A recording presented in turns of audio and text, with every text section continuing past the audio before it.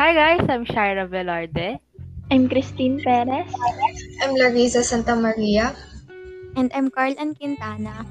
You are listening to Trans Talk. Kumusta naman kayo guys? Okay lang. Okay lang naman kami. Mm-mm. Yes, that's nice to hear.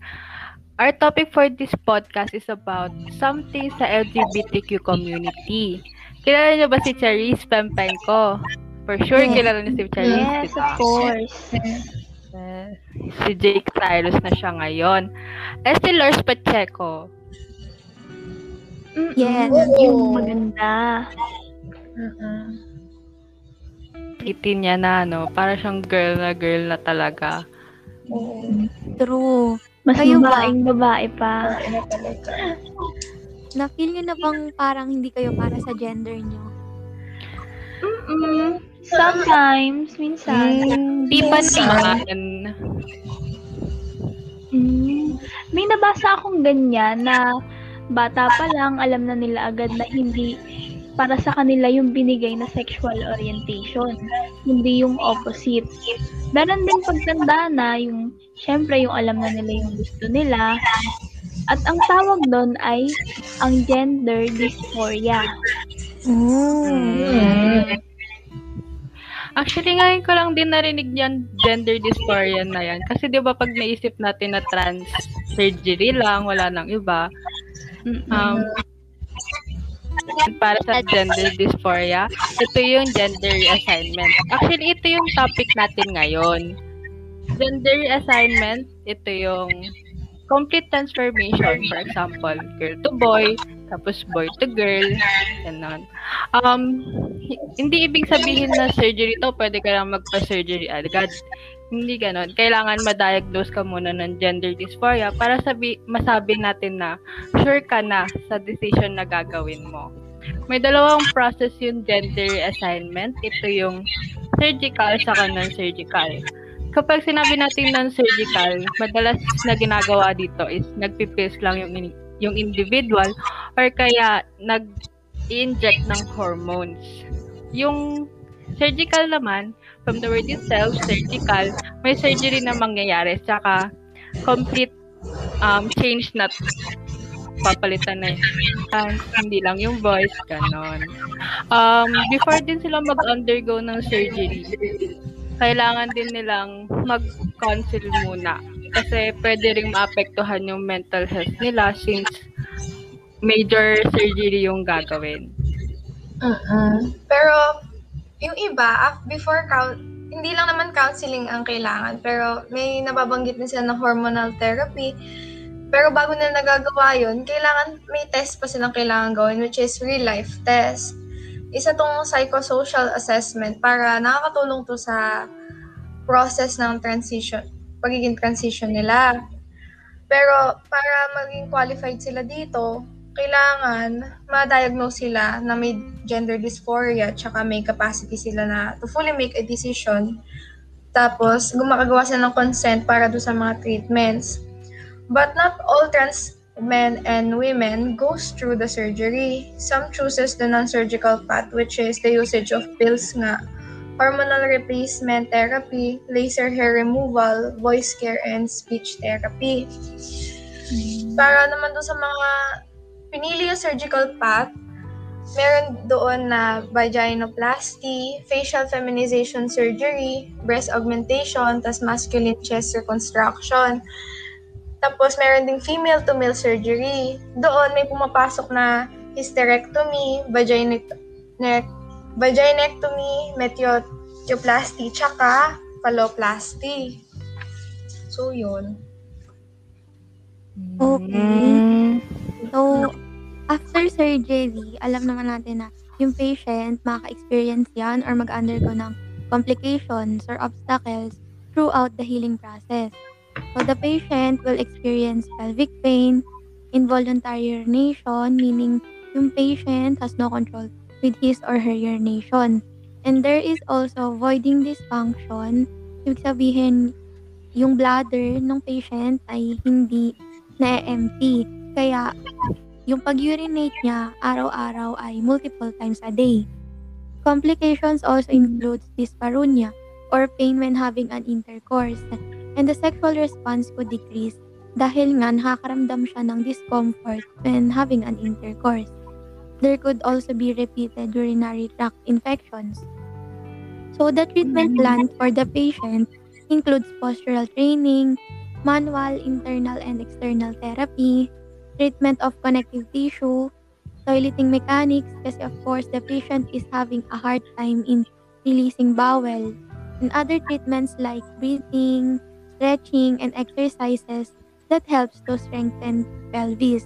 So kapag magpapa-gender reassignment ka talaga, hindi siya madaling desisyon, kailangan talaga ng counseling, maraming proseso ang magaganap kasi malaking pagbabago yung mangyayari sa sarili mo, hindi lang physical, pati na rin emotional and mental.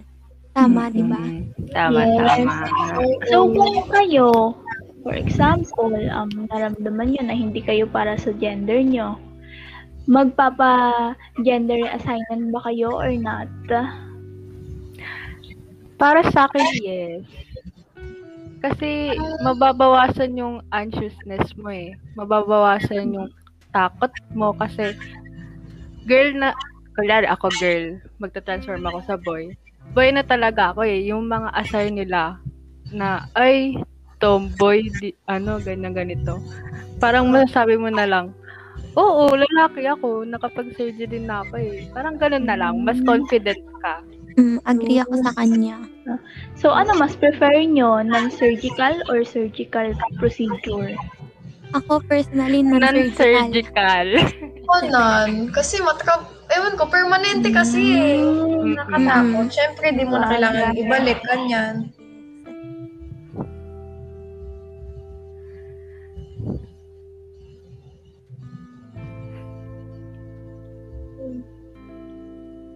Napansin niyo ba ngayon na yung generation ngayon is mas open na sa ganitong topic?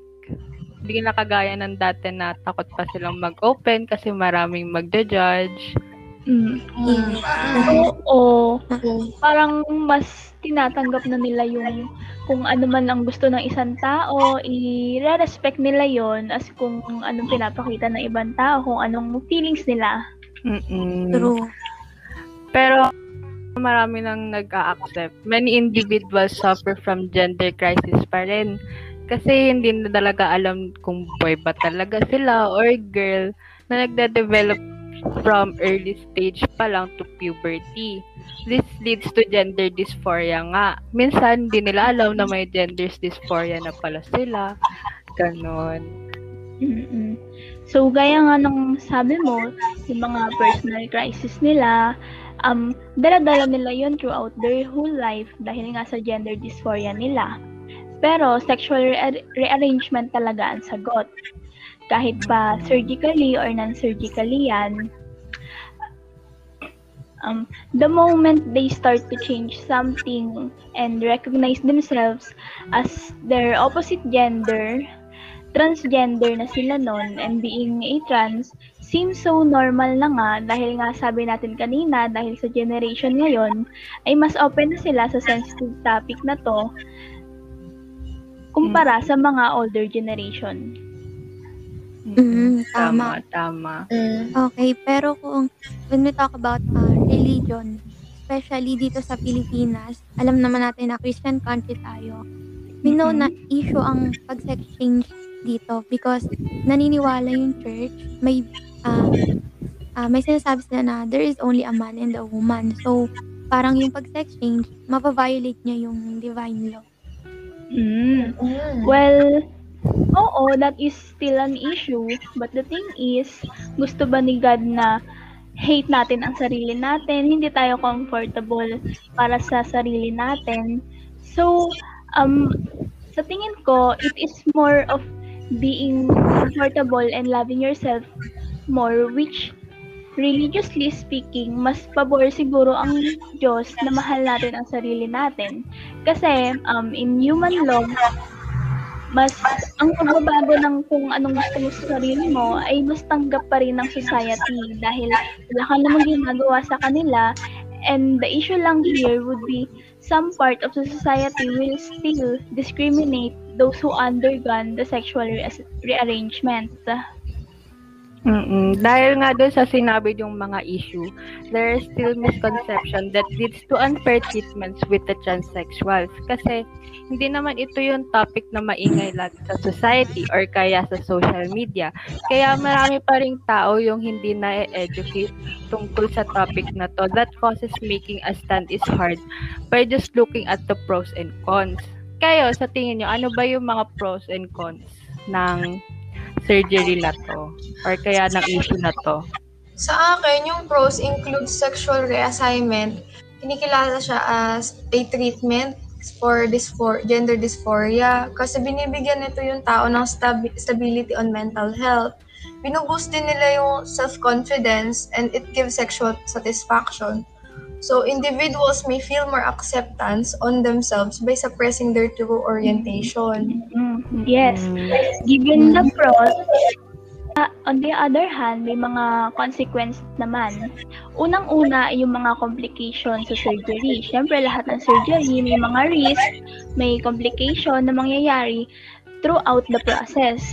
And other thing is, yung dahil nga ang surgery is permanent, maybe there will be some thought na nagre-regret yung individual na nag-undergo ng surgery. Tapos, syempre hindi lang yon, kasama na doon ang society na mas prone sila sa discrimination dahil nga sa mga misconceptions sa kanila. Pero kahit ganon, we believe having sexual reassignment is morally right and should be accepted in our society. Why? Bakit nga ba? Why? Because in a more basic sense, we have the right to choose and decide for ourselves. Tama. Right. Okay. So, for all that information and thought, the big issue or question here will be, magiging threat ba ito sa reproduction of life? O magiging help ba siya sa mga overpopulated na bansa? So, that is something controversial, di ba? But we're Yes. going to end this here. Yes, that is it, guys, for this podcast. Again, this is Trans Talk. Thank you for listening. Bye-bye. Bye-bye. Thank you.